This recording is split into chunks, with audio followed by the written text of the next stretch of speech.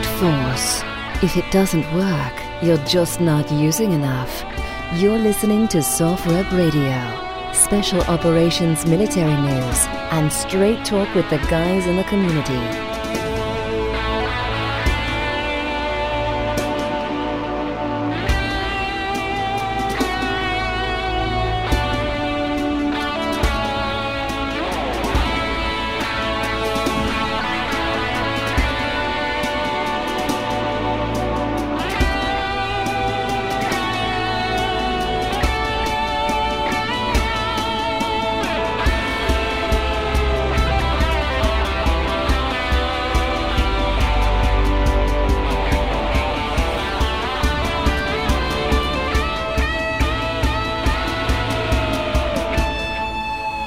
SOFREP.com, on time, on target. We're starting off this episode with Nick Kaufman, former Marine, and you must be feeling really good, man, because this story that you've been working really hard on for probably a couple of years now at this point. Yeah, it's been 2 years. Yeah, so the MARSOC 7 officially exonerated after 10 years. There's a bunch of articles you wrote about them, and you wrote a newest article about the exoneration. We had Major Fred Galvin back on episode 198, which you hooked us up with, and then episode 205, we had Fred Galvin on with Lieutenant Colonel Steve Morgan. Those were both really good, in-depth interviews, I thought. And yeah, it's thanks to you, man. And like I said, this must feel victorious. And I should throw out there, by the way, that if you want to check out those old episodes, go to SOFREP.com/radio. I know the older episodes are not on iTunes or SoundCloud or any of those places anymore, but they're free now on SOFREP.com/radio. But yeah, man, awesome work in what you've done, and I guess we'll recap the whole thing. Yeah, I appreciate it. It's good to be on, and it's definitely good to have some positive news regarding the situation. As you mentioned, 2 years I've been pretty heavily involved with the story, and there's a lot of content out there which honestly kind of scares away some readers, I think, because there's just so much information. But I've done my best to try to summarize it as best I can, and it seems to be very well received, and we're finally getting some traction with the brass at the Pentagon and the Marine Corps that are, instead of sweeping this issue under the rug, are finally doing something about it. So did you, if you want, I can kind of recap the general situation for those that may not be familiar with it. Yeah. Why don't you go ahead and go over it real quick, and then we can talk about how this latest development happened. Yeah. So in 2007, a group of Marine Special Operators, they were after World War II, MARSOC the Raider battalions were disbanded, and after being in the War on Terror for several years, there was a need for the Marines to have their own piece of that pie, so to speak. And so this was the first deployment for MARSOC, and Fox Company was on a patrol. They were in the Body-Cot district of Afghanistan, and they were hit with a complex ambush and a vehicle-borne IED. And they took one casualty, had a wound to his arm. They returned fire in the direction that it was coming from. They hightailed it back to their base, and by the time they got back, there were already reports on BBC that they had slaughtered 19. Well, the number changed, but I think the final number was that they slaughtered 19 civilians, women, children, elderly. And you can imagine the picture that they tried to paint. So they were quickly thrown under the bus by their own command, and ended up going to a court of inquiry where they had to fight for their innocence. And it was found in the end that not only did they not kill any civilians, but they actually showed sound military judgment and did what they were supposed to do. They never discovered bodies, blood, nothing like that. And you would imagine that if the Taliban had any opportunity to present video or pictures of this massacre that supposedly occurred, they would have done it. But after the court of inquiry, it was proven that never happened. So where we're at today is that after years of the commanding officer for that unit, Fred Galvin, and Congressman Jones from North Carolina, they've been fighting to get their names cleared. A a statement was made over a decade ago that these men acted appropriately. It was done on like a Friday afternoon, and it basically just got buried in the stack. So most people never even heard the correction or the announcement that they were innocent. And so for years, this lie that they murdered civilians has just perpetuated. And to this day, it's still happening. I was looking at a few other news outlets that are reporting on the situation. And in the comment section, there are people still saying that, they know that they murdered people. And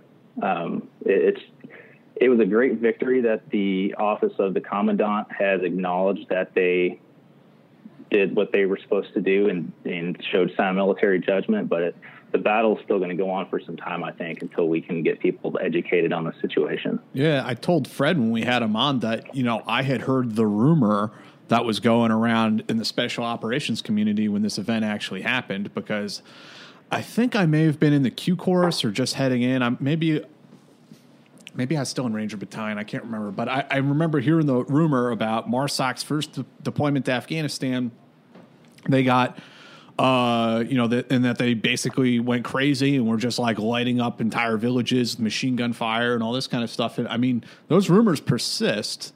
So it's important that the military comes forward and corrects the record. It's also important to get the word out and just tell people that, this was a bunch of bullshit. These guys didn't do anything wrong. Yeah, because it's not just about their reputation, so to speak. It's about their lives. Like, a lot of these guys have had serious damage, whether it's not being able to get jobs because the HR department will do a search for them or whatever it is, and then it comes up that they look like murderers. And because of the stress of this, I mean, you have to think, for the first year after the incident and through the trial, these guys thought they were going to Leavenworth for the rest of their life. And, you can imagine the stress and the physical toll that it took on them. And even those that stayed in the Marines for a little while, they would go from unit to unit. And when they would get there, people were still asking them, their own peers are asking them how many civilians they killed. It's followed them around, and it's caused a lot of issues that I can't even fully understand because I've not been in their shoes. But it's tough on their families. It's tough on them. And, for an organization like the Marine Corps that supposedly prides itself on looking out for its own, they've done a pretty poor job of it up to this point.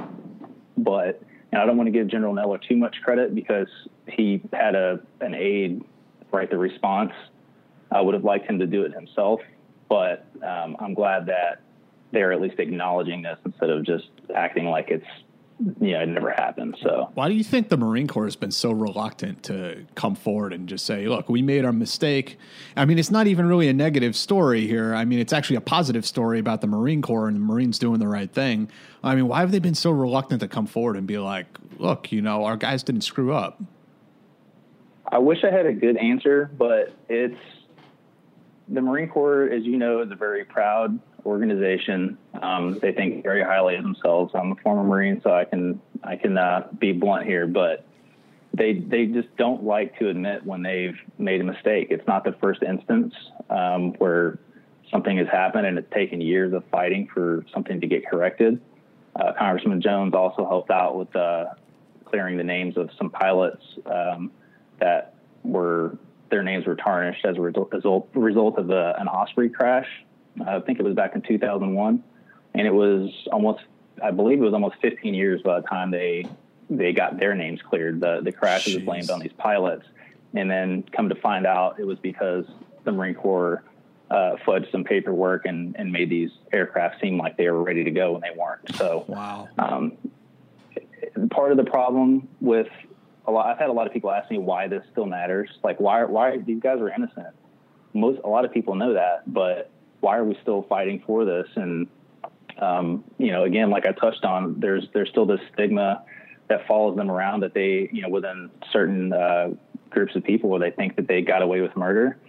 And then there's also the fact that these guys never got the recognition for what they were a part of. I mean, if you think about when UDT became SEALs and when Delta was stood up, or you name a special unit, whenever these guys that are a part of that original group in other branches, they're revered, they're legends. And these guys did their job and did it well, but because they got a bad rap, to this day, they're still not even authorized to wear their Raider insignia. Really? And yes.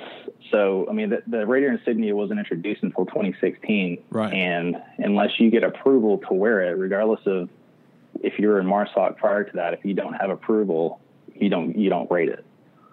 So that's actually the next step in kind of burying the hatchet for these guys is, I would have liked to have seen a little bit more clear response from the commandant's office saying specifically these guys did not murder any civilians.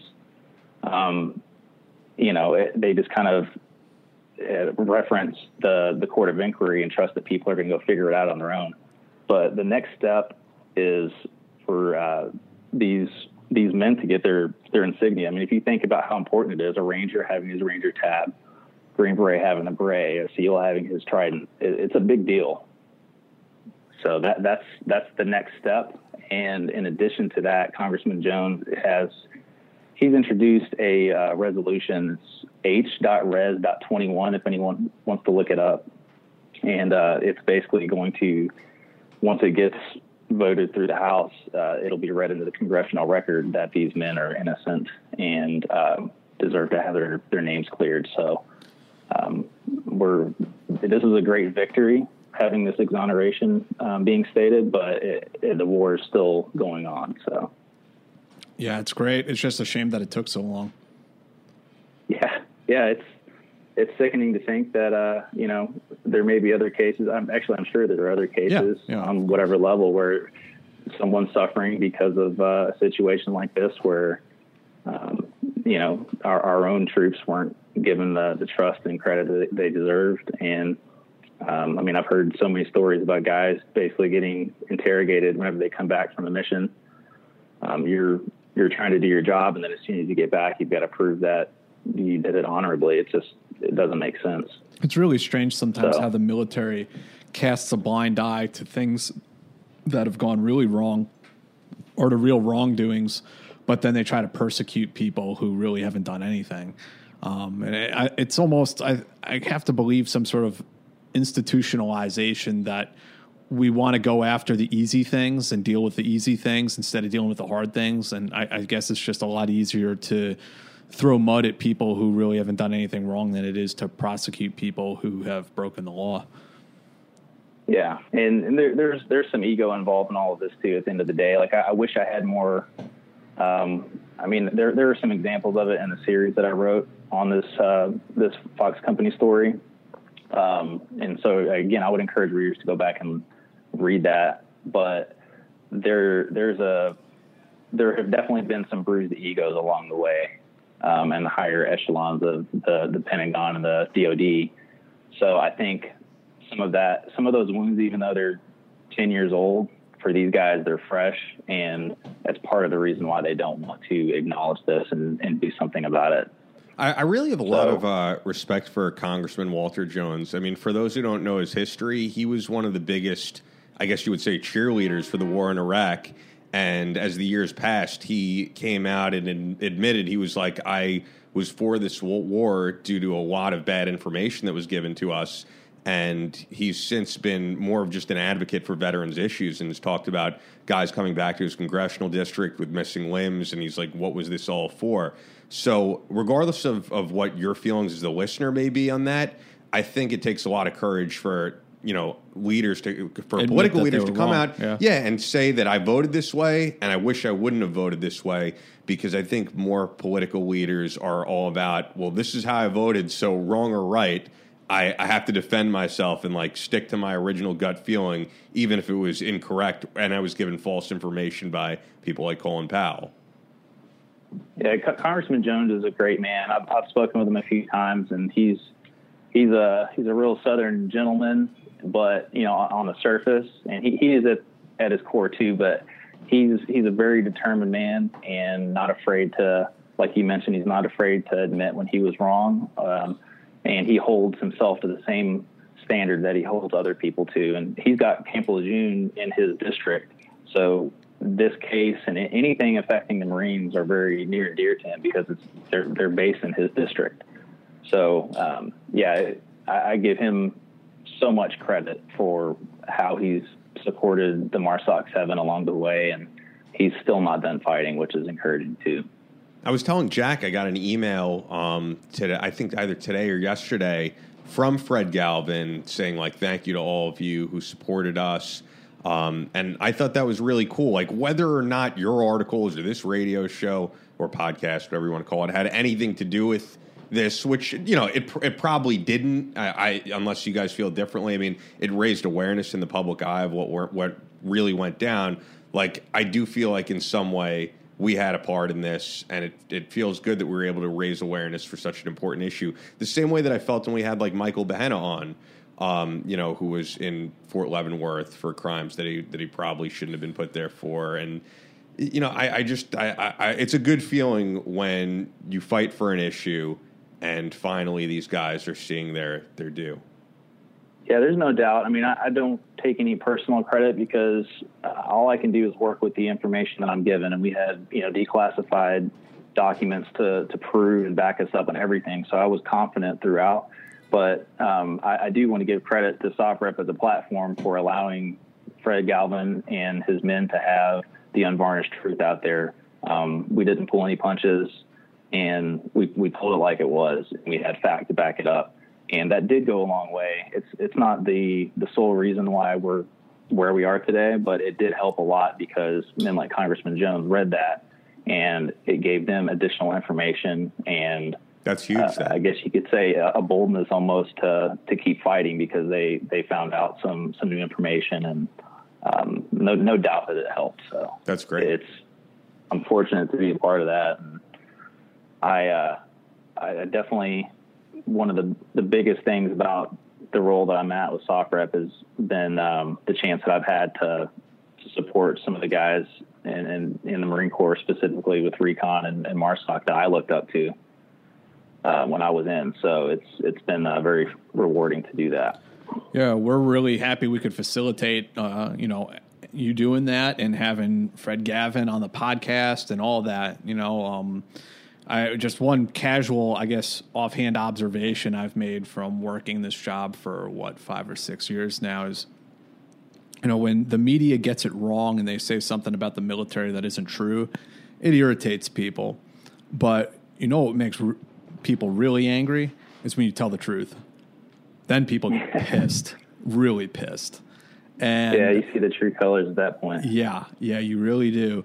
And, so telling the truth isn't always an easy thing to do. And I really respect, you for illuminating the situation and Fred for not giving up on this, not giving up on his men or himself for that matter, and continuing to fight for the integrity of his unit. And, I'm very happy that, we could play some small role in it. Yeah, it's definitely an honor to be a part of it, and I would really encourage anyone listening or reading the articles to reach out to your state representatives and ask them to support House Resolution 21, H.Res.21, and encourage them to support the commandant pinning the Raider insignia on these men to bury the hatchet and signify their support after all of these years. And I know that we're going to have a lot of faithful supporters doing that like we have for the last 2 years. So I do want to give them credit too, because without people reading the articles and taking action, I know that we've gotten some bipartisan support on these matters over the years, and we couldn't have done it without the readers. So I appreciate them too. So for the listeners, Nick is not only writing for SOFREP.com, also writing for our other site, part of Hurricane Group, the Loadout Room, loadoutroom.com. You could follow Nick on Twitter @KaufmanNR, on Instagram @Kaufman.Nick, which people will especially like if, much like Brandon Webb, you're a watch guy, because I know that you're very big on watches, Nick. It's Brandon's fault. I don't know if you can compete with his watch collection, though. I certainly can't compete, but I can blame him for the addiction, and I can strive to have the collection that he has. So That's awesome, man. Oh, and the other thing I was going to ask you before we let you go, because we have to get to Shannon Miller. So your book, The Other Marines, I know there was like a lot of issues with the publisher, which you got into on the last episode with us, if people want to check that out. But for a while, so people heard Nick's episode, and were responding on Twitter, and they're like, hey, Nick, I want to buy your book, but the only thing I see on Amazon is like a copy that you could buy from a third-party seller for like $125 or something. Now I go to Amazon. Like 900 something. Okay, so even crazier than I thought. Yeah, way crazier. And so now I go to Amazon, and it's not up anywhere. It's up, but there's not even third-party sellers selling it. Like, do you have any plans of re-releasing it, or maybe making it an ebook? At this point, I don't. I actually, the reason you don't really see anything on there is because I asked them to take it down.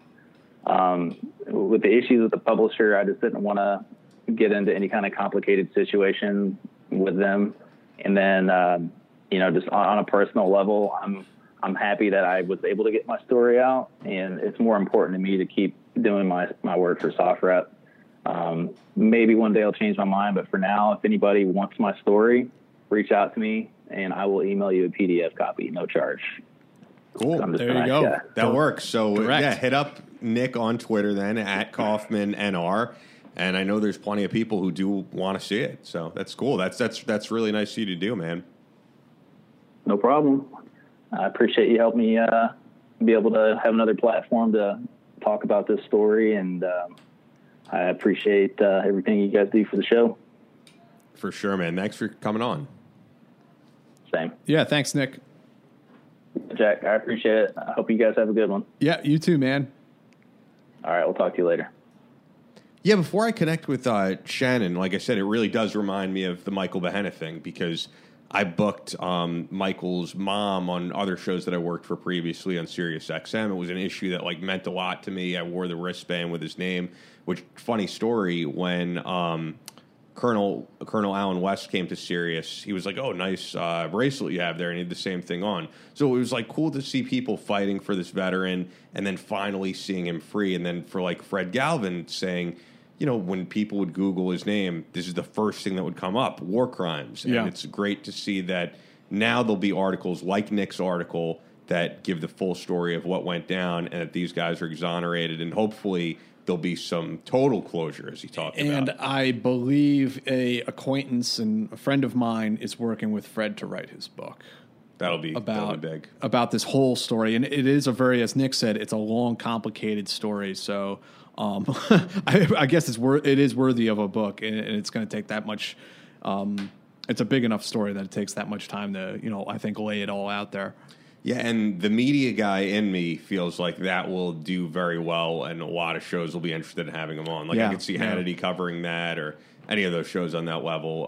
Any major shows that give a platform to veterans like that, like WOCAL. It's a sad story, man, and it's really strange to think about what I was saying before, how the military seems to go after people who haven't done anything wrong. But then when people really do screw up and do really bad stuff, they like cover that up and like sweep it under the carpet. It's like, can't we just flip it around and go after the bad people and leave the good dudes alone? Yeah.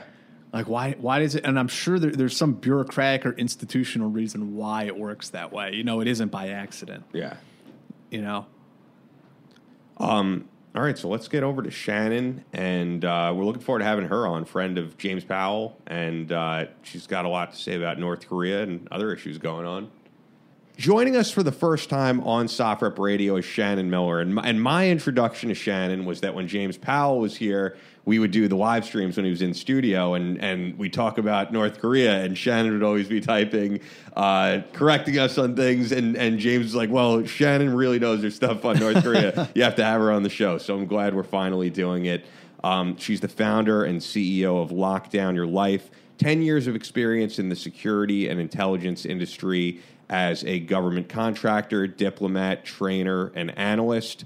And we'll definitely talk some North Korea, especially with the Olympics. But pleasure to have you on. Yeah, I'm really glad that we could have you on today. There's North Korea has been in the news, pretty much more than I've ever seen in the past since Trump came into office. And there's of course good reporting and bad reporting on the Korean Peninsula. Some of the reporting is just atrocious, though, in my opinion. And I just wanted to get into it a little bit with you, since you're somebody who studied the situation in depth. You know, I know one person, a retired Special Forces colonel, who I think really is on the ball with North Korea. And you sound like somebody else who just like has a really in-depth understanding. So, I mean, we're always happy to have experts on the program. Yeah.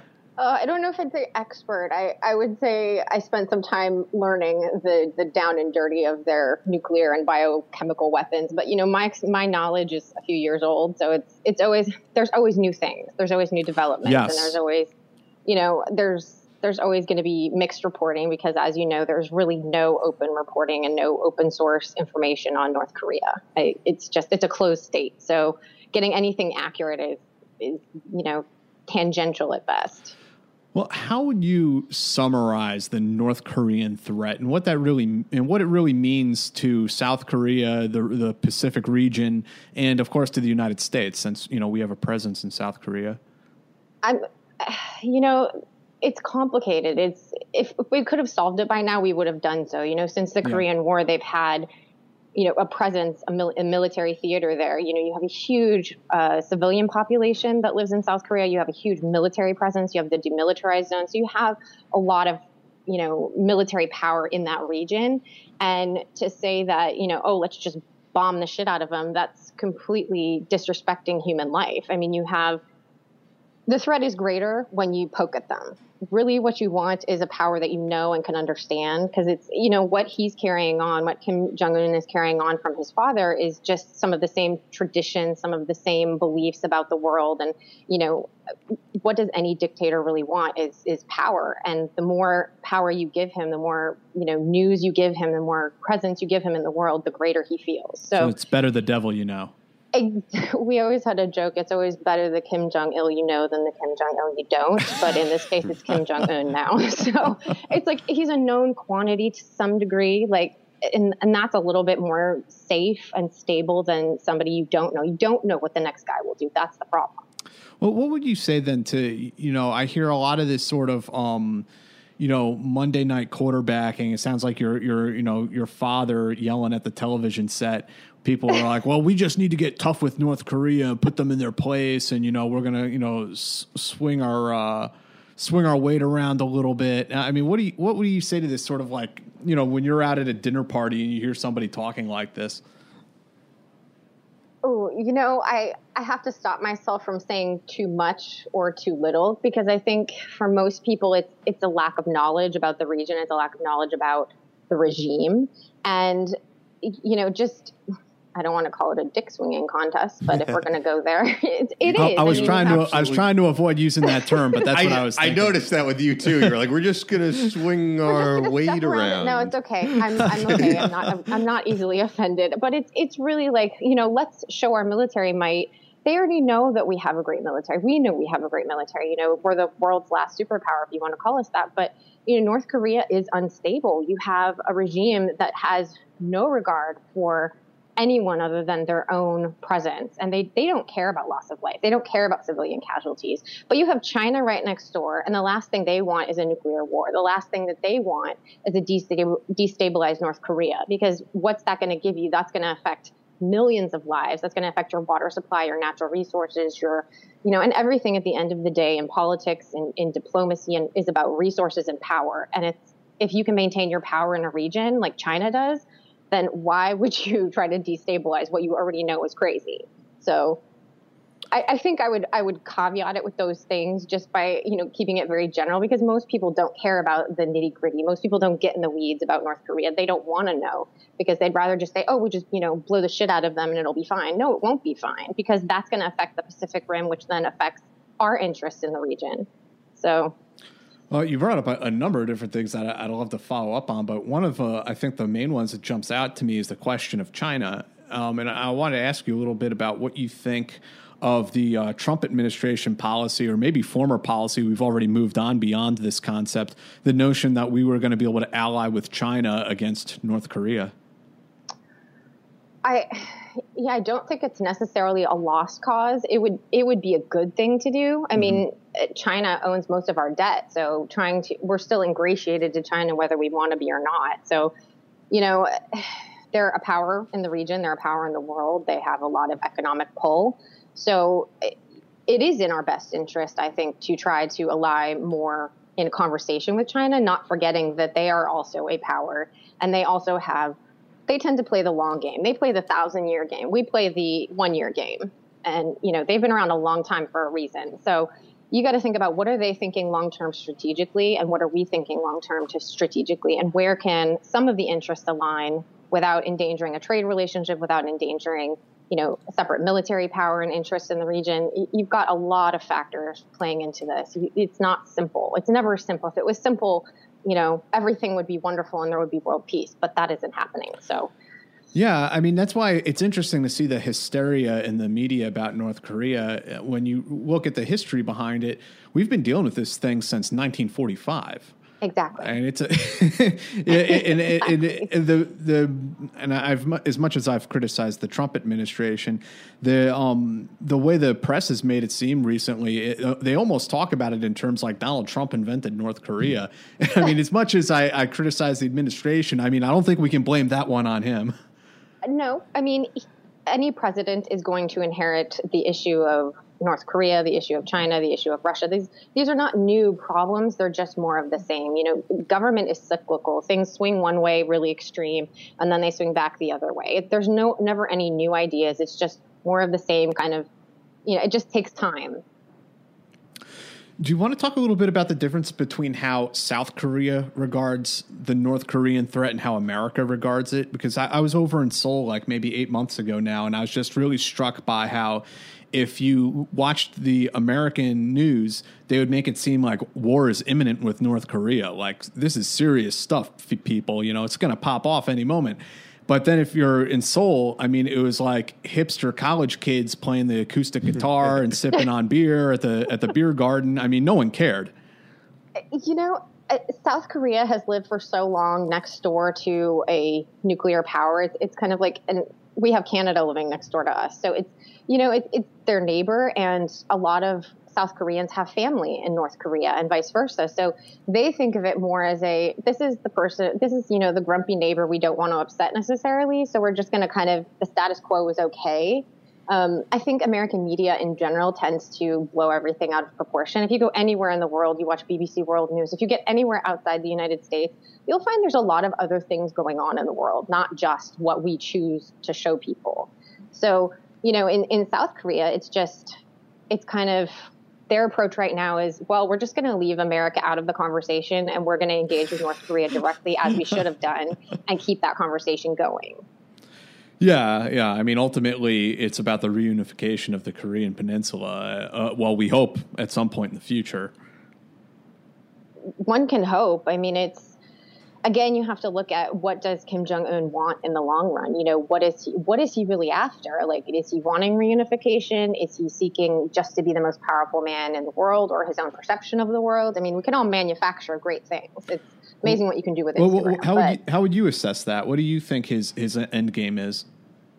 You know, with any person like him, and I'm not going to, you know, armchair psychoanalyze him, because I don't know him. I don't know anyone who knows him personally. So I will say, just based on what I'm seeing, is you have somebody who is narcissistic, and that word is thrown around so casually. But in this case, you have somebody who's very power hungry, who is greedy beyond measure, who likes to be seen as a great man, a great leader, that he requires people to fall in line with his belief system. So you give anyone that amount of power, and there's no idea what they're capable of until they do it. So, you know, he's threatening nuclear war. I don't think he necessarily wants to do that, because maybe he is looking long term. He's like, well, if I do this, bad things could happen.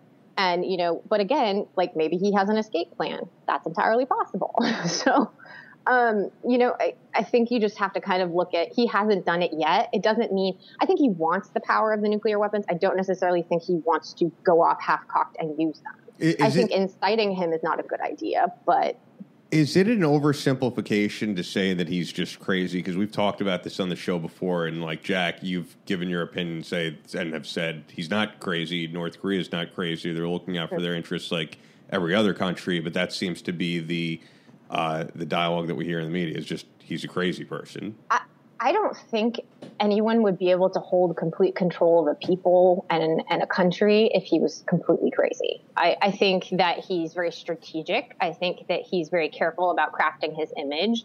He shows you what he wants you to see, and the rest of it is held together with duct tape and string. That's always been the state of the nuclear weapons program there. It's not necessarily the current state. It is, and they are getting technology somehow, and that's a different question to be asking. But I don't think anybody would be holding power as long as his family has if he wasn't prepared to do a lot of truly heinous things. But I don't believe that nuclear war is necessarily the answer he's seeking. I think he just likes to throw his weight around more than anything. Yeah, and I mean, I think I've said in the past too, is a nation cannot pursue a highly scientific endeavor like building a nuclear weapon and be fundamentally irrational. The two things they don't make sense. And I would say the same thing about Iran.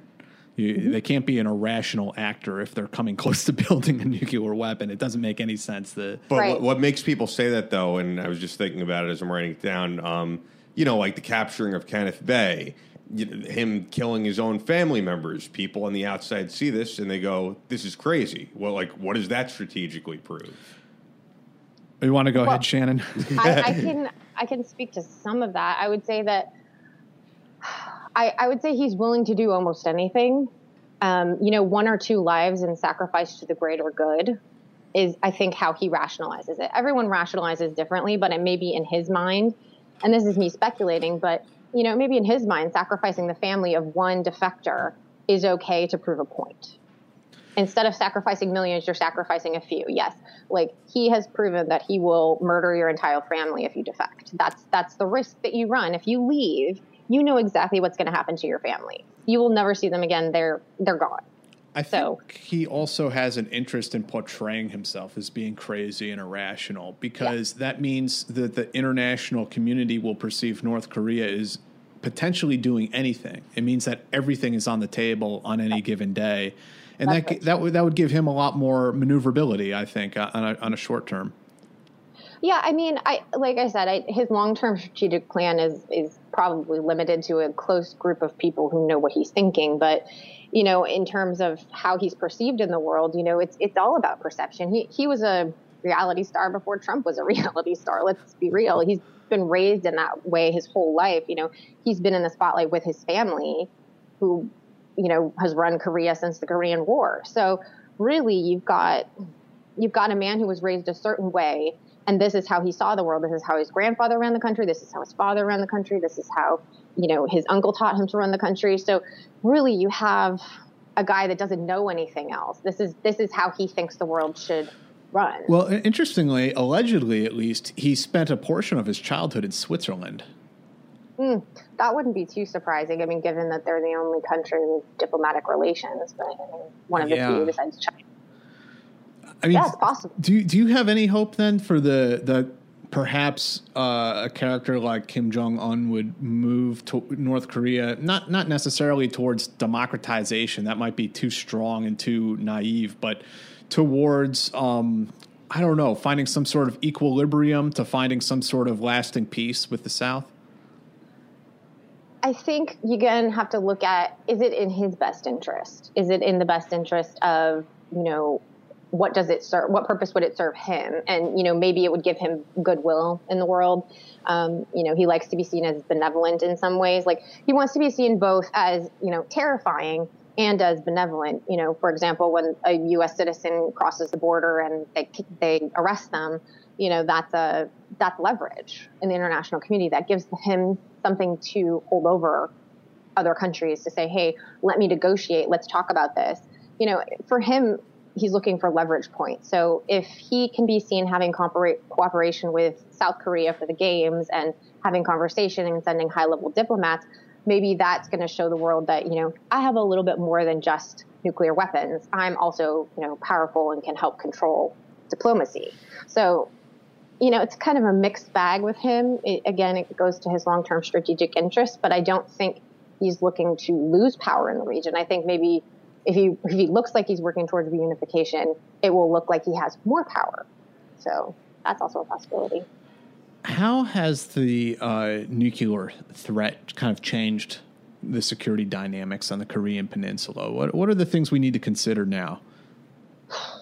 It's a hard question because not having anyone on the ground in country is probably one of the scariest prospects when you're dealing with a nuclear state, not understanding where they're getting the technology or not being able to specifically verify from multiple sources that you have the technology to produce, multiple small warheads, because the estimates from, U.S. and is that they can manufacture up to 60 small warhead nuclear weapons. And international investigators are saying, like IAEA is saying they can only manufacture 6.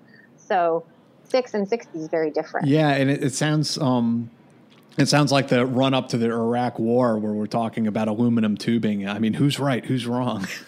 Well, in 6 and 60, that's 2 very large. Right. One's very large, one is very small. And you have the international community saying they're not as big of a threat as you think they are. And then you have us saying, well, they are as big of a threat. Any nuclear state is a threat. You also have Pakistan. You also have India. They have nuclear weapons. And let's not get started on Kashmir. So, it's not like you just have one nuclear power in the region. You have multiple, but they're probably the most unstable.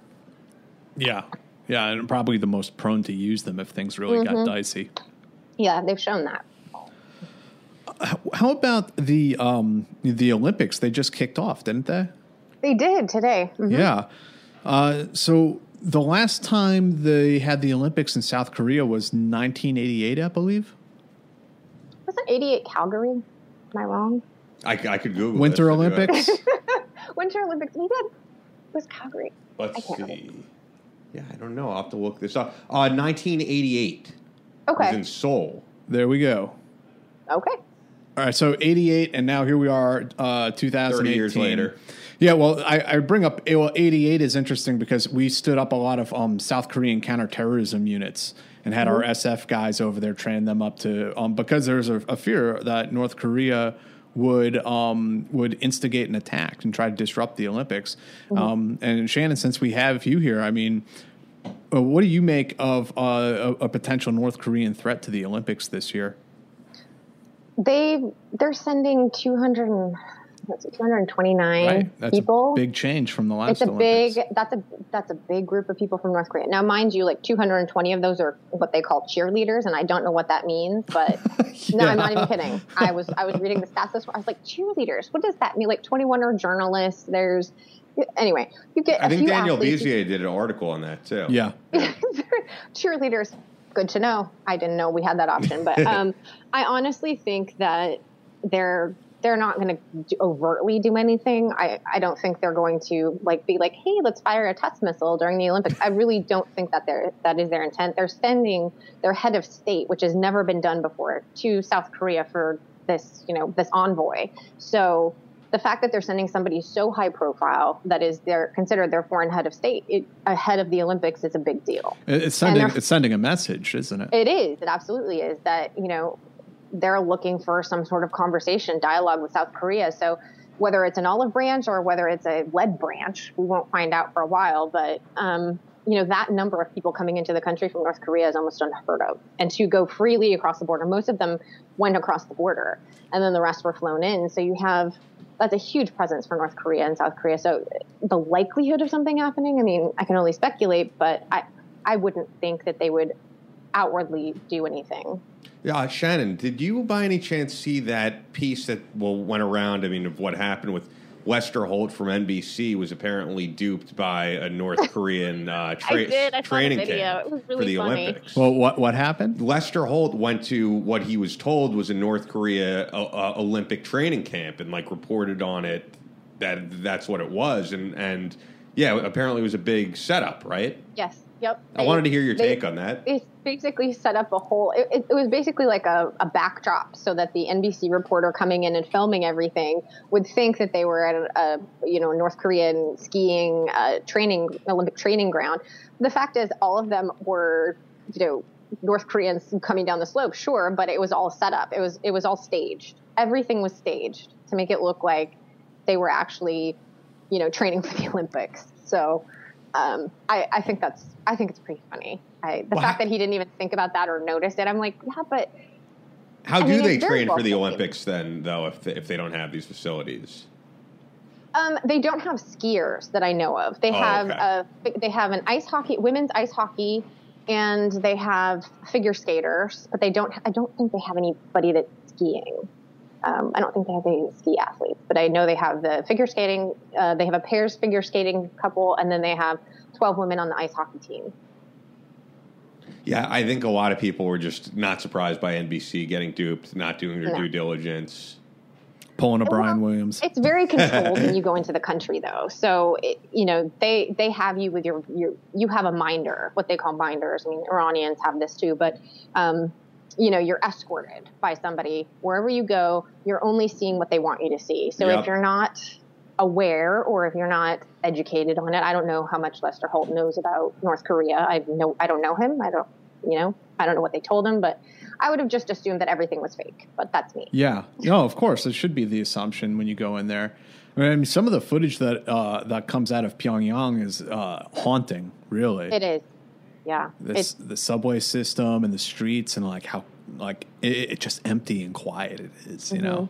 And what you do see is you see, well-fed troops and everybody looks, spick and span and all proper and everything. And then you go anywhere into the countryside and people are starving. I mention it all the time on the show, and people are probably tired of me mentioning it, but the Dennis Rodman documentary, The Big Bang in Pyongyang, is a good look into how staged the stuff is. I mean, of course, Dennis Rodman is looking at all this, and first of all, he's drunk off his head, so he believes everything that he sees. But I thought one of the most eye-opening moments was where the American media with Dennis Rodman interviewed all the North Korean players that they were playing in the basketball team. And they asked how they felt about this event of former NBA players playing in this big game against them that Kim Jong-un would be watching. And all of the North Korean players gave pretty much the exact same response, which seemed very scripted. We love great leader. We love great leader. Yeah, it was pretty. There was one guy who went off script on the basketball team, though, and he was like, "Yeah, I wasn't that impressed with the NBA players. I thought that they were going to, be more hands-on with us." And so that was kind of surprising if you haven't watched the documentary. But yeah, there's one guy who went completely off script, and you start to think, what did they do to this guy? You're taking your life into your hands, brother. He's now in he's now breaking rocks in a jail camp. Yeah, he's in a prison camp. My favorite part of the documentary still, though, is where Dennis Rodman, during whatever it is, halftime, goes down and sings "Happy Birthday to You" to Kim Jong-un. To the great leader. And have you ever seen that? No, I haven't. I feel like I got to pull it up now. Yeah, so he sings "Happy Birthday" to him. And the people, what's the most interesting thing about it is that the crowd, they're North Koreans. This is their first time ever hearing this song. Right. They probably want to sing along because they want to look, that they're into it for the leader, but they've never heard this song in their life, so they're just clapping to it, and it's funny to see. Well, this whole thing reminds me of now how Fred Durst has been invited to Crimea. Oh goodness. Yeah. We live in strange times. We really do. I mean, when Dennis Rodman is now your ambassador from the U.S. to North Korea, we have a problem. Kim Jong-il and now Kim Jong-un, I mean, they come across, not to make light of it, but I mean, they come across as these lonely, isolated leaders. And, maybe if Obama or Trump went over there and watched a ball game with them and they had, a glass of Johnny Walker together, it'd make them feel good, hey, you can be part of the team too. Welcome to the international community. You guys want to hear Dennis Rodman sing "Happy Birthday"? Yes. I would pull it up here. Happy birthday to you. Oh my God.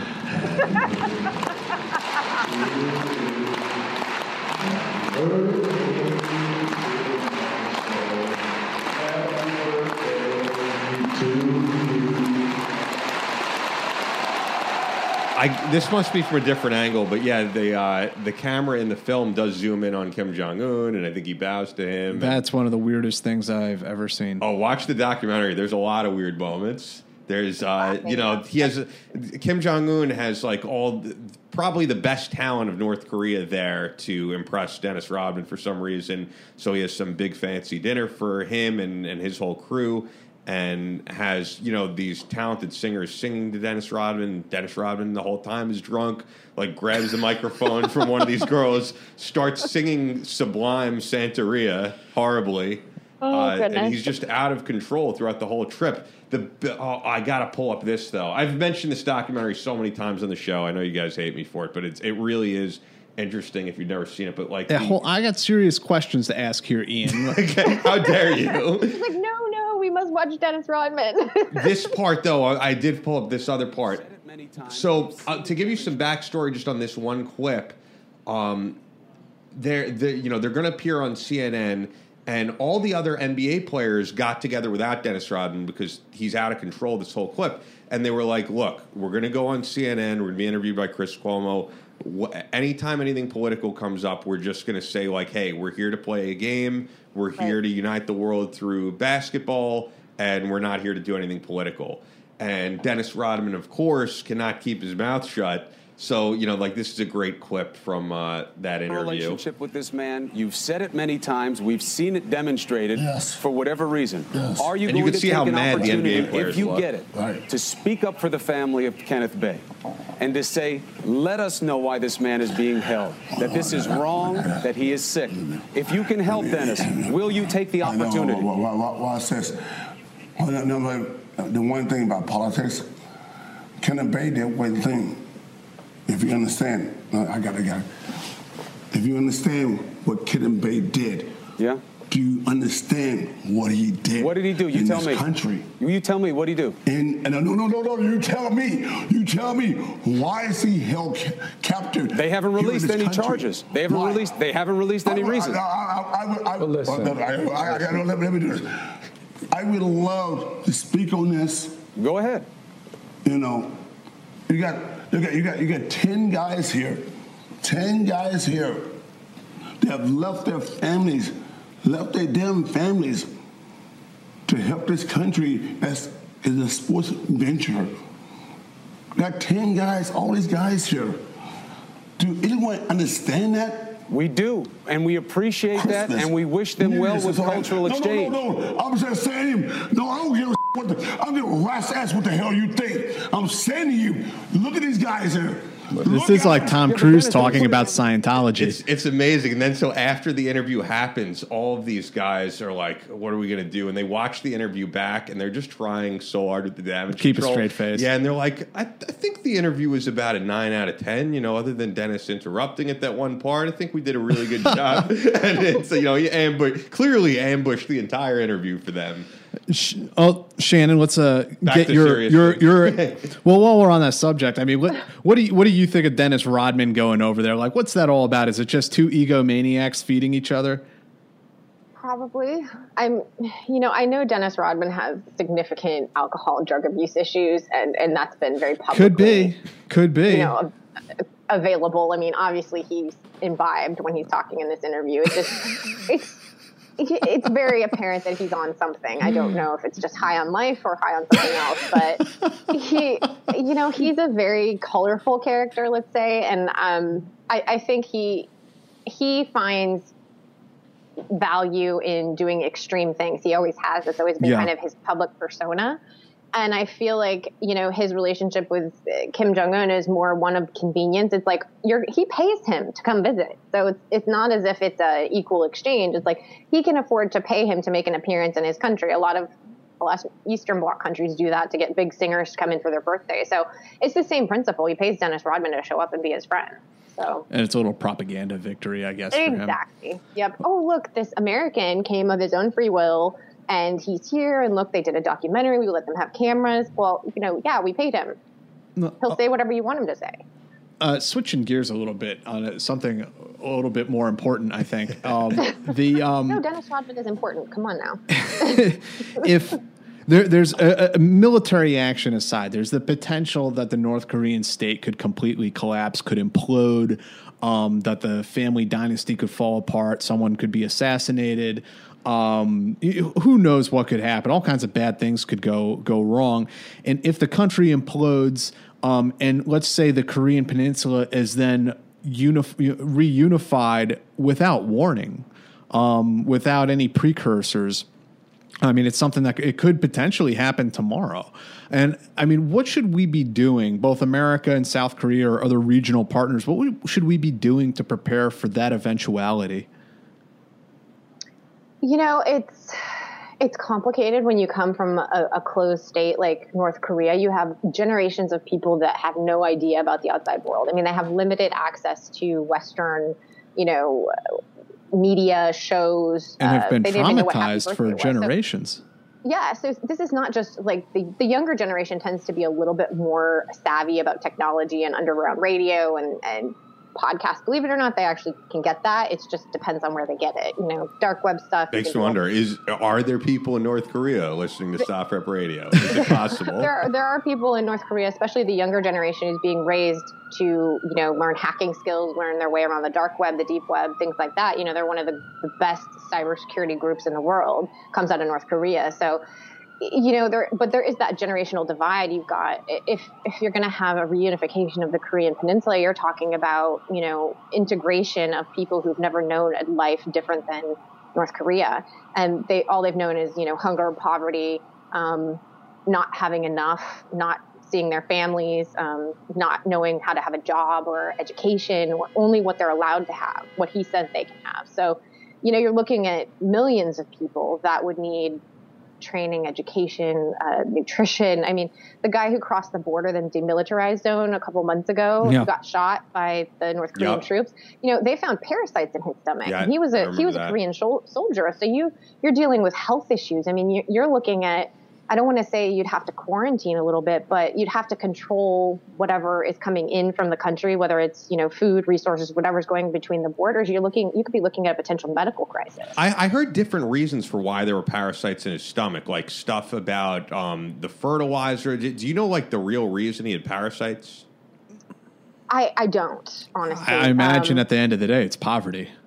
Yes, I mean lack of good nutrition, lack of availability of medication. Yeah. I mean, they with basic medical care, they just don't have the resources. They don't have the medication. They don't have any of the technology to manufacture it in country. But I just mean there's homeless people here in the streets in New York City who have probably been homeless for decades, never have seen a doctor in years. I doubt you would find parasites in them. Exactly. Even our homeless have first world problems compared to North Koreans. True. So, I mean, what should we do to get ready just in case this does happen, this eventuality takes place? Or even if we do end up going to war and the peninsula becomes unified that way, what should we do to prepare for these? I think North Korea, off the top of my head, I believe the population is somewhere around 5 million. I think South Korea is like 25 million. I can just foresee this sort of catastrophic situation unfolding from a humanitarian standpoint. Mm-hmm. Well, I mean, if you think about North Korea as already being in humanitarian crisis, then at least you can bring in the type of aid that they need to reunify the peninsula. You'd be looking at, aid organizations having to do an assessment. Just like going in after any sort of natural disaster, you kind of just have to assess what you're looking at. What is the most immediate need? Food, water, shelter. Do they have those things? Do they have, basic access to medical care? Do they have access to food, water, shelter? Those are the three things that you start with. And then you go on the hierarchy of needs. You go up from there, whether it's, education or training or, reintegration with families. That's going to be a huge issue too, because, some of these people have been separated for 5 decades. So you've got that issue, but you've also got the broader issue of, Asia and Southeast Asia, where they've never known a world with a united Korea. Most people don't remember it unless they're, pre-World War II, and most of them are dying off. So, you don't have that institutional knowledge of how do we deal with a united Korean peninsula, because that's going to shift the balance of power. That makes South Korea more powerful in the region as well. Right. So is that a threat to China? Then you're starting to think, what does that mean for China's interest in Korea and South Korea? What does that do to the balance of power for the United States, who has a huge presence in South Korea and bases and troops and civilians? So you're looking at resources, you're looking at redistribution of natural resources and military power in the region. So I think it's broad spectrum. You're going to be talking diplomatic relations are going to have to be established. You're going to be doing, probably Red Cross and aid organizations are going to have to come in. So it's not going to just be the U.S.'s problem. It's going to be China's problem. It's going to be Japan's problem. It's going to be South Korea's problem. So there's a lot of nations with interests in that area. So Secretary Mattis has been pretty blunt in some of his statements about North Korea, saying that if it came to war, it would be worse than anything we can imagine, worse than anything we've seen in our generation. How would you see things unfolding if it did turn to a shooting war? Well, I mean, I guess who's gonna pull the trigger first, and who's gonna, are they willing to go there? Are they willing to say, we're prepared to lose everything? Like, what people don't understand about war, I'm sure you guys appreciate it far more than most, I would say, because you've actually been to war, but I haven't, to be fair. There's a lot of people that don't understand war and what that means and what that looks like. And if we go nuclear, if that is the option, if you go full nuclear with North Korea, everyone's world is going to change. Everything will change. What benefit would North Korea have, though, to go get into a nuclear war? I mean, self-preservation if we invaded. I can't even, makes my head explode just thinking about it, because the thought that a nation would be willing to sacrifice an entire civilian population, or, 3/4 of China will be affected, the United States will be affected. So if their bomb is as powerful as they're claiming, the damage that it could do, not just to,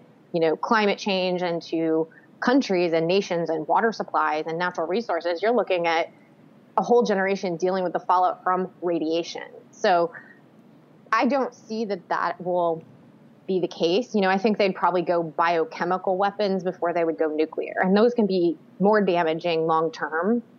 Just what are they willing to do? Are they willing to do what's happening in Syria? Are they willing to go chemical warfare, before they step up to nuclear? Because then you're going to be dealing with, more pocketed regions of biochemical weapons, but you'll still have damage. So. Yeah, the question of norms comes up, and it's interesting that you mentioned Syria, and that has kind of upset international norms that they have deployed chemical weapons. Both, it appears from the best we know, that both the regime and ISIS have both used chemical weapons at various points. What do you think of some of the argument that the United States has set a norm in how we pursue regime change? The point has been made by others. I don't know how much I buy into it, but the point has been made that because we removed Gaddafi, Gaddafi gave up his weapons of mass destruction, and then we were able to remove him. And if he had pursued, weapons of mass destruction, certainly if he had a nuclear device, it would have been much, much harder to dislodge him from Libya. And the argument goes, at least, that people like Kim Jong-un see that, and it incentivizes them to build up their WMD stockpile. I think they want to be valued as a superpower. I think that's how they want to be perceived in the world, and they believe that having chemical and or nuclear weapons means that they have authority, means that they are equal to the nations that have nuclear weapons. And, I don't know that it's an easy question to answer, because when you start talking about the use of chemical weapons and the use of nuclear weapons, it's like, how far will they go to get what they want? And why would they go that far? And the way that we chose to take out Gaddafi and that whole, regime change, look at Libya now. I mean, it's a mess. Yeah. It's a mess. It's always easier to deal, like I said, with the evil that you know than the evil that you don't. It's like just assuming that we can go in and take over a country or go to war with a country because our interests are there. That's short-sighted. You've got to be looking long-term, not just short-term. And it's like, we've gotten ourselves into Afghanistan, we've gotten ourselves into Iraq, and we are spread so thin, and we've been there for 16 years, and for what? I understand the noble purpose of it, but at the end of the day, is it still of value? Is it still important? Is it still, there's a lot of other interests in the world to be thinking about, not just Afghanistan, not just Syria, not just Iraq. We've gone into a region that was doing fine without us. I mean, they have their own problems, and they've been handling them their own way for generations. And suddenly we show up and it's like, okay, and then what? So it's like with North Korea, we have a vested interest because we have South Korea, because we have a military presence in the region, and we can't just pull out. People are like, well, why don't we just pull everything out of South Korea? I was like, do you know how many people are in South Korea? We have, 500,000 civilians and military personnel with families in South Korea. Well, and that is part of the long-term strategic vision of China, is to completely squeeze us out of the Pacific. I mean, they would love it if we left South Korea. And we just expanded the bases in South Korea, which most people don't know. They're like, oh, really? I'm like, yes. Did you not pay attention? Yeah, the one in Seoul has caused a lot of consternation because, when we built it, Seoul was nothing like it is today. I think we had like a little golf course out there, and now it's in like downtown Seoul. It's like straight up metropolis, and it causes some problems because this South Korean people are like, why do the Americans have this big base here? Well, it wasn't a city when we built it. Exactly. We have long-term interest in the region. That's the bottom line, is like, we thought long-term about the Pacific Rim. We thought long-term about, okay, we have interest in, in South Korea. We have interest in the Pacific Rim countries. That's part of our long-term planning. Well, Afghanistan, Iraq, and Syria were not part of the long-term strategic plan, obviously. Yeah. So they're like, okay, this, 9/11 happened. I get it. We reacted in the moment, and now, but again, we're 16, 17 years out now. So now what? Yeah. What's it doing? What's it doing for us? Is it making the world more stable or less? Hard. If we had that answer, we wouldn't be there. Yeah. Back to the nuclear war stuff, I just wanted to hear your take, because as we know, the internet freaks out when they see this type of thing. What's your take on the whole, Trump tweeting out, Kim Jong-un has a nuclear button, but mine is much bigger? Like, do you think that this is a major problem when you have the leader of the free world tweeting out this stuff? I think that somebody needs to take his phone away, is what I think. I mean, that's the reality. It's like you're trying to. He's armchair quarterbacking on Twitter, and from what I've seen in terms of when he tweets policies out via Twitter, well, you cannot make policy decisions on Twitter. That's not how the system works. And thankfully, we have a government set up with checks and balances and different powers and different branches for a reason, so that when something is tweeted, that does not make it law, that does not make it policy, that does not make it an executive order. So, I kind of choose to just ignore most of what he says, and I ignore most of his tweets because one, it's very maddening and frustrating, and I want to say wrong things about him, but I don't. But that is truly what he's doing, is making policy on Twitter, because we reported on this on SoftRep. I think we reposted something from maybe Business Insider. But when he tweeted out the thing about the transgender ban in the military, reinstating it, apparently Mattis came out and said, like, you didn't consult with me on this. And it's not policy. And the Department of Defense responded and said, until we get a memo, until we get something in writing that says that this has to be put into place, we're not doing anything. And it's Twitter, one of those things where I know people will listen to this and be like, oh, why are you guys being hard on Trump? But it truly is an unprecedented thing. There was never a time that Barack Obama tweeted out that this is what the policy is before ever, before ever coming to Congress and meeting with his staff and actually creating a policy. And then all your bureaucrats are like, what's going on? What am I supposed to do?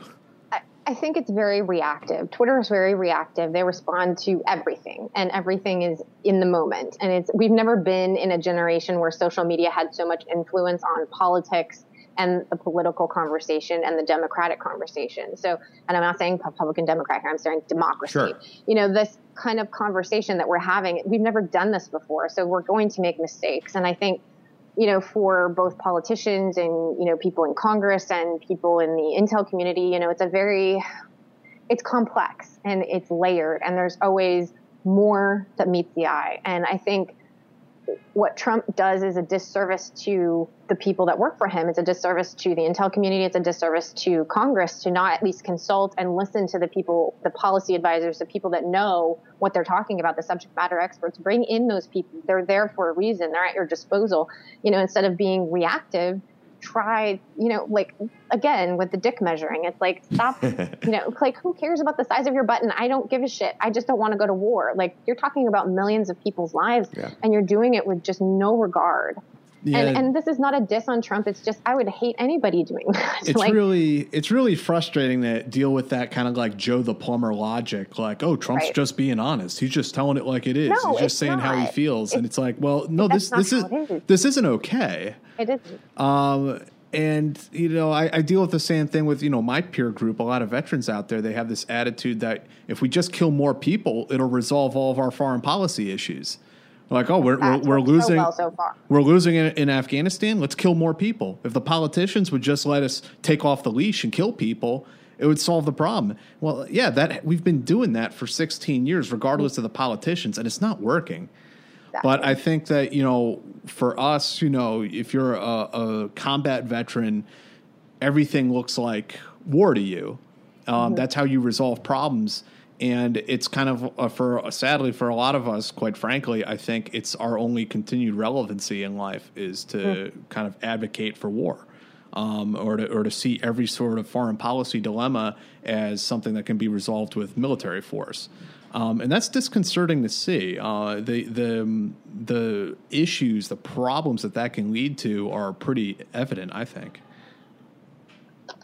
Yeah, the thing with foreign policy is that people assume that, just sending troops is foreign policy. Well, troops are a very small part of what diplomats actually do. And I've worked with many of them, and I know many that are still serving overseas. And, it's both military, civilian, and diplomatic corps. And you're dealing with people who are trained in the issues of the countries that they're going to. They speak the languages. They're helping American citizens abroad. Our presence and our foreign policy is so important.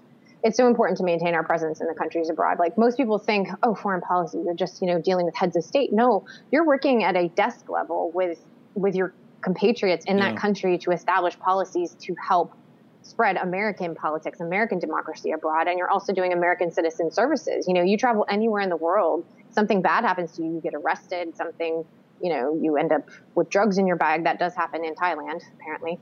But, something happens to you and you lose your passport. Where are you going to go? You're going to go to the consulate. You're going to go to the embassy. You're going to go ask a diplomat to help you. So foreign policy extends far beyond just American citizen services. It goes to business entities. It goes to trade agreements. It goes to, government relations between countries. It's how things are done. It's how we get people back from North Korea when they're arrested. And all of those things are a part of what we would call U.S. national security. I mean, there's a blending of them. You have a international trade agreement, and that has economic repercussions, but it also binds countries together politically. Exactly. And that creates political alliances, and all that's foreign policy. It's not just military. All of the anger we saw during the campaign about NATO, and there's countries that aren't paying their NATO commitments. We should withdraw from NATO, and we're making these very reckless statements. Or the nominee at the time, Trump, before he became president, was making these very reckless statements at a time when Russia was being very aggressive, expanding their territory in Ukraine. And, at the end of the day, an organization like NATO isn't something that we're a part of just because we're a nice country and we're nice to people. It's because Europe went to war with itself twice in one century, and they almost destroyed themselves and the world. And NATO is an alliance that binds these countries together, and it means Americans don't have to die on French beaches anymore because we've re-engineered the politics. Exactly. I mean, we could be looking at World War III if we really wanted to say it that way, but we would hope that these sort of alliances, these economic and political alliances that have been created over the decades would mean that we have partnerships with other nations and that we would be free trading and that we would be having engagement. We would be able to have the South Korean Winter Games. That is done through diplomacy. That is done through foreign policy. That is done through, government entities meeting in a room and saying, this is what we've agreed upon. Yeah, it involves, the International Olympics Committee, but it also involves politics and government. So you're not just looking at one thing of being the leverage for foreign policy. It's not just military. It's a lot of other components that come together. So yeah, and I mean, having traveled abroad, and I know you have probably seen some of the same things I've seen, but I mean, going overseas and meeting with our partners in countries like the Philippines, and I mean, just the importance of these alliances and that these people are able to do things that we could never do. the way they're able, they're fighting battles in their home countries, fighting international terrorism in many cases, so that we don't have to, send troops the way we have in Afghanistan or Iraq. I mean, they're doing the job, fighting their fight. And we don't have to go over there and do that. And I mean, I think that's a great thing. Yeah. It is a great thing. I mean, the ability that we have to train and provide, whether it's counterterrorism training or whether it's, intelligence training or whether it's, military training in perspective, it's like the fact that they can self-govern and, bring up people from their own country to do that type of work. That's a great thing, because what we can lend them is support, not necessarily just financially and economically, but, we have resources, we have depth of knowledge that maybe they don't have in those areas. And that can lend a lot of support to other countries being more self-sufficient in those areas. Yeah, well, we've talked about on this podcast in the past, how there are U.S. Special Forces teams in the Philippines. There is, Special Forces Detachment Korea and South Korea. And these are very light footprint commitments that we have, small groups of guys doing a quiet but important contribution that has outsized effects. These guys end up punching way above their weight belt because of the long-term relationships that they're able to make with people in these countries. Yeah, it's I know there's a lot of cooperation in Africa as well, certain portions, especially Eastern Africa, but it's those partnerships, those quiet partnerships that you talk about. It's not common knowledge. It's not something that the intel community is going to crow about, but those types of training programs, those types of groups that can forward deploy and work with their counterterrorism compatriots from Nigeria, from Kenya, from Tanzania, things like that. It allows them to build that knowledge in country, in-house, instead of having to go outside. And we come in, we help train them, and then they're able to do it themselves. Maybe not as efficiently at first, but it allows them to have that skill set. And then we don't have to go in. We don't have to send in a huge group of military folks to do the job like we did in Afghanistan. So, Shannon, when I introduced you on the podcast, I said that you're the founder and CEO of Lockdown Your Life. Before we let you go, do you want to just let us know what you're doing over there?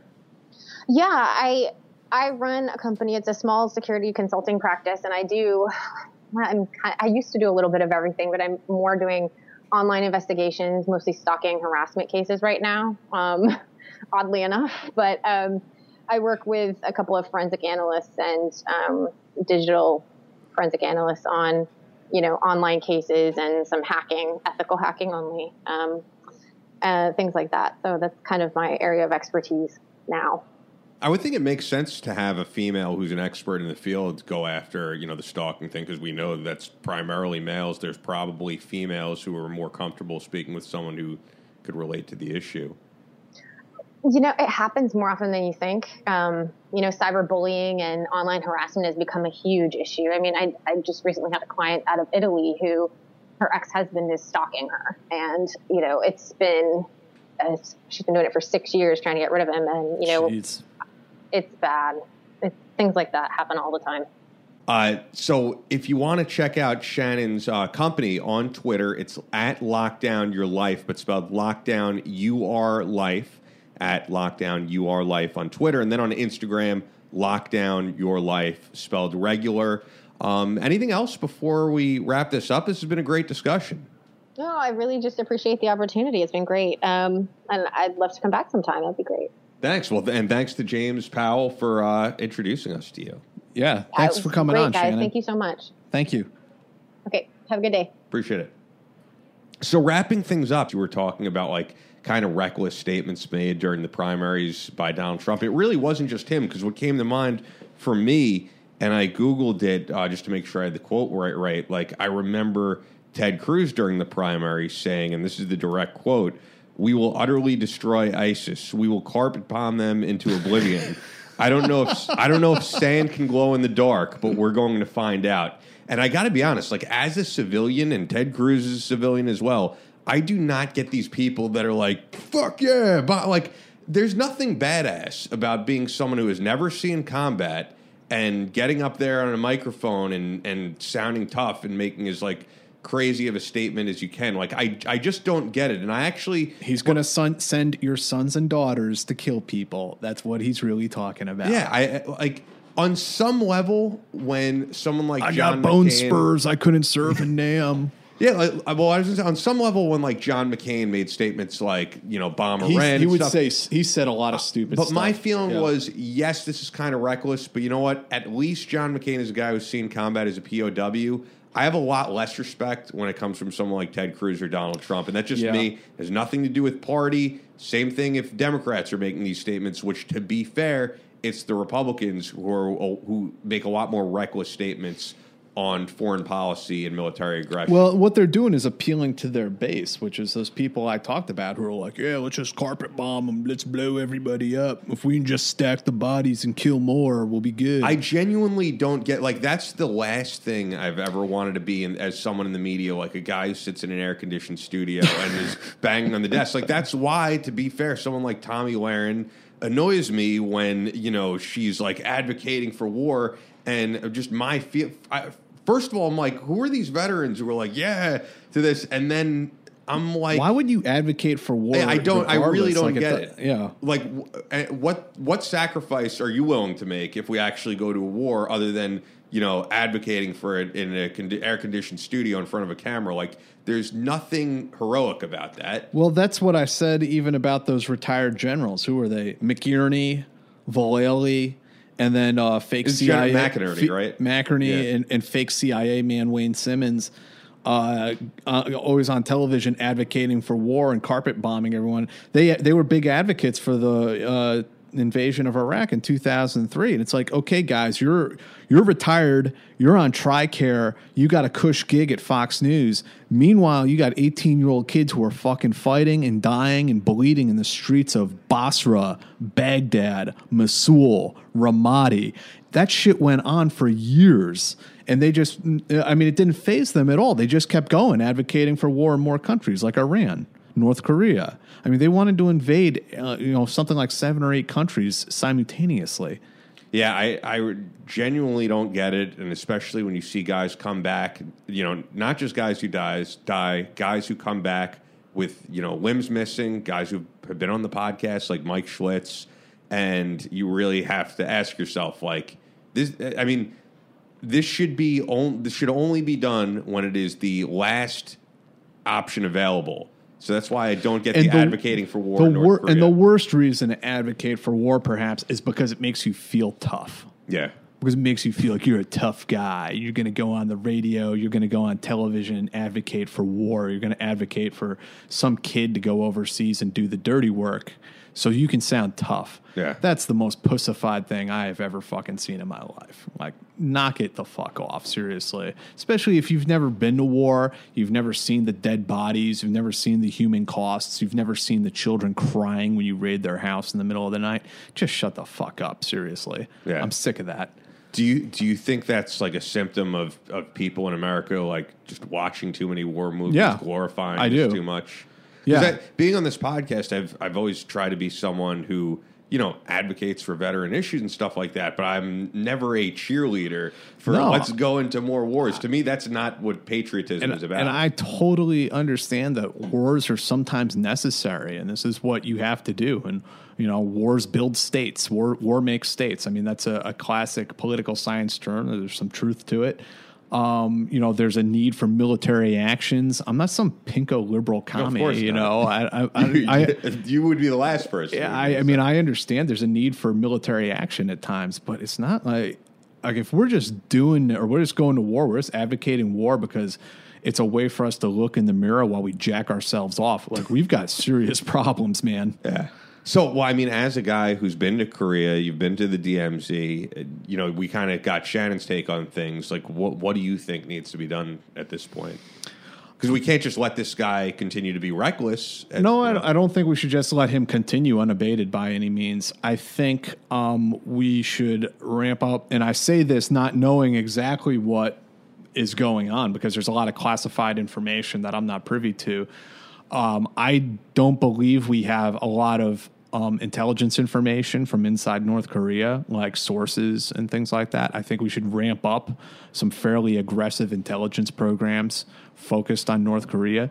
If we haven't done it already, if we have, then whoever that spy master is, I give him or her a little pat on the back. Yeah. Good work.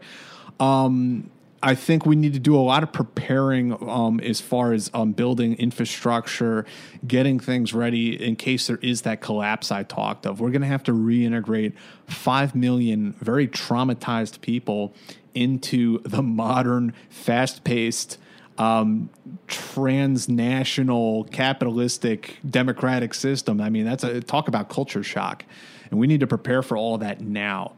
I think we can do a lot more with information operations. We've done a little bit. I think we can do a lot more in kind of paving the way. So it'd be kind of sending a influence mission, an influence operation, and kind of planting an idea, planting the seed in the minds of the North Korean people of the idea of reunification, of what life is like in the outside world, to try to accustom them to this concept so that if it happens, it's not as traumatizing, it's not as surprising, so that if the collapse comes, if the war happens, if that does happen at the end of hostilities, they already have an idea in their mind of what their future could look like.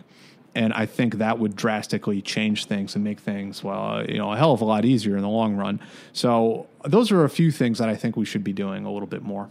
If there are, in fact, American spies in North Korea, like I can't imagine. They wouldn't be American spies. They would be Korean spies that work for us. Yes, yeah. But I can't imagine how, crazy of a job that must be. That's not like if you spy on America, the most recent example I could think of, that guy, Jonathan Pollard, they put him in jail for several decades. He gets released. Like, I'm pretty sure if you're a spy working on behalf of America in North Korea, they will fucking kill you in a brutal fashion. Like, no question. I mean, that's probably the most dangerous job in the world if anyone's doing it. Do you think there are people doing it who are inside the state? I don't know. I maybe the South Koreans are running sources across the DMZ.